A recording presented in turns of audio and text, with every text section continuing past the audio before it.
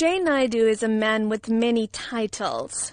He was the minister without portfolio appointed by Nelson Mandela, a former anti-apartheid activist, and he's one of the key founding members of South Africa's largest trade union, COSATU.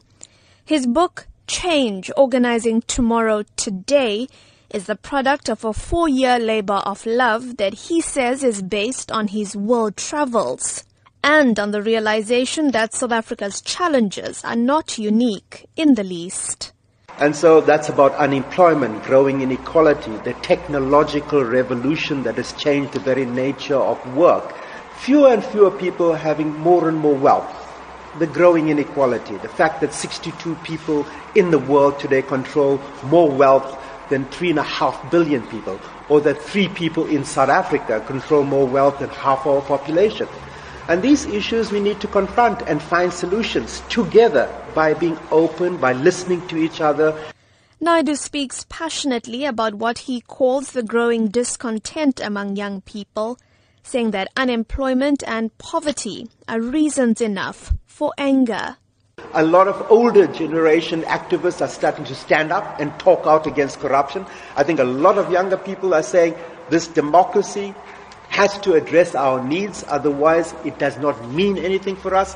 So while we have made progress and we can never want to go back to apartheid, I think young people today and many people in our country have legitimate grievances. Naidoo did not pull any punches when asked about current divisions within the ruling party. He says the ANC is now seen as the party for accumulating wealth for those in power.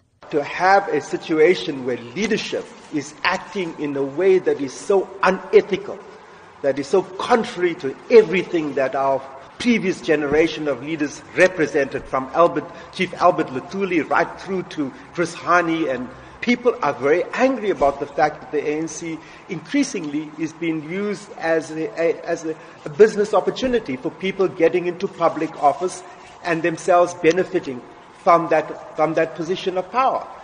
Similarly, Naidoo says trade unions must go back to the drawing board to win back trust among their members.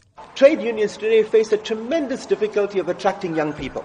And so one of the things that trade unions have to do, like the ANC has to do, is go back to basics. It's about addressing the needs of your members, of going to those factories, solving the legitimate grievances that people have on the factory floor today, about things that we thought we had solved: unfair dismissals, low wages, bad working conditions. In response to Naidoo's comments, ANC spokesperson in KwaZulu-Natal, Mdumiseni Ntuli, says Naidoo is exaggerating the party's challenges.